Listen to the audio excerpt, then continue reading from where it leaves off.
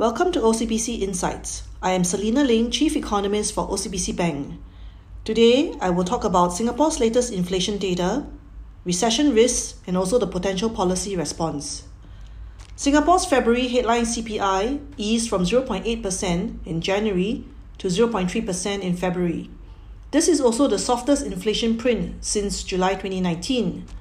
And the main drags were clothing and footwear, recreation, healthcare, education, and housing and utilities. But more importantly, core inflation has collapsed from 0.3% year-on-year to minus 0.1% year-on-year in February. And this is the softest core inflation print since January 2010. You heard it right. That has been a 10-year low. The core CPI decline was actually due to the services cost declining amid this COVID-19 outbreak. Demand, particularly for travel and services, have fallen. With the rising number of travel restrictions and city lockdowns, this deflationary pressure may sustain in the interim period. In addition, the oil price slump has also contributed to a smaller private transport inflation, as well as lowered the cost of electricity and gas. We also see the demand shock being reflected in the cost of retail and other goods inflation. Consumer confidence has taken a big hit, and Singaporeans are avoiding crowded places and practicing social distancing. We have seen this story before. If you recall, during SARS, consumer confidence also tanked and public consumption declined, especially for travel, F&B, and entertainment. And these segments of the CPI basket also saw deflationary pressures. So this time is no different. We basically see downside risks to both headline and core CPI for the next 3 to 6 months as well. We are expecting a further downgrade of both the official GDP growth forecast as well as the inflation forecast. This is imminent and will justify more policy easing. We have basically priced in a domestic technical recession in the second quarter of this year because the COVID-19 situation is rapidly evolving and we have seen deterioration in the global demand and dollar funding conditions as well. The softening labour market is also likely to restrain any near-term price inflation.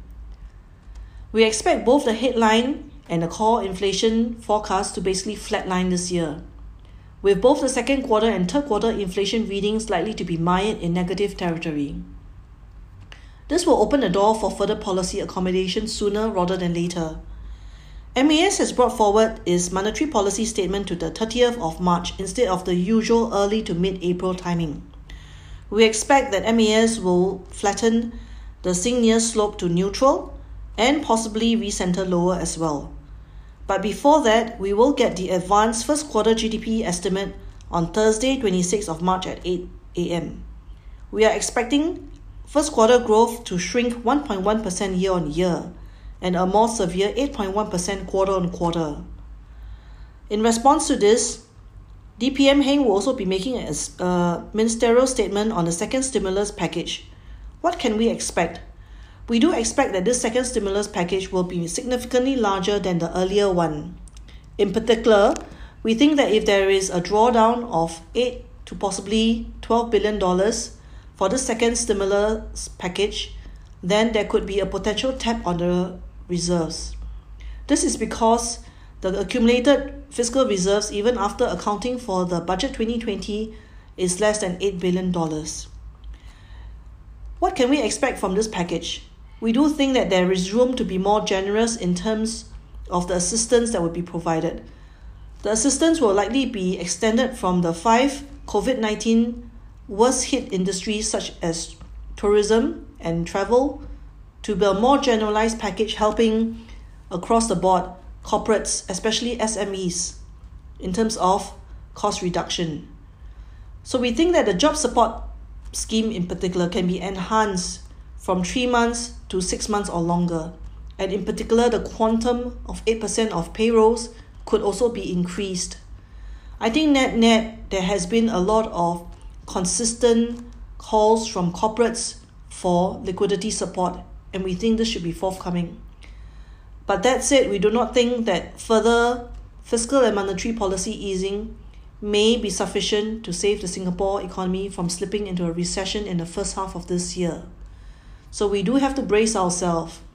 Thank you for listening. This is Selina Ling, OCBC Bank. This has been a podcast from OCBC Bank. Follow us on Spotify for more episodes like the one you've just heard.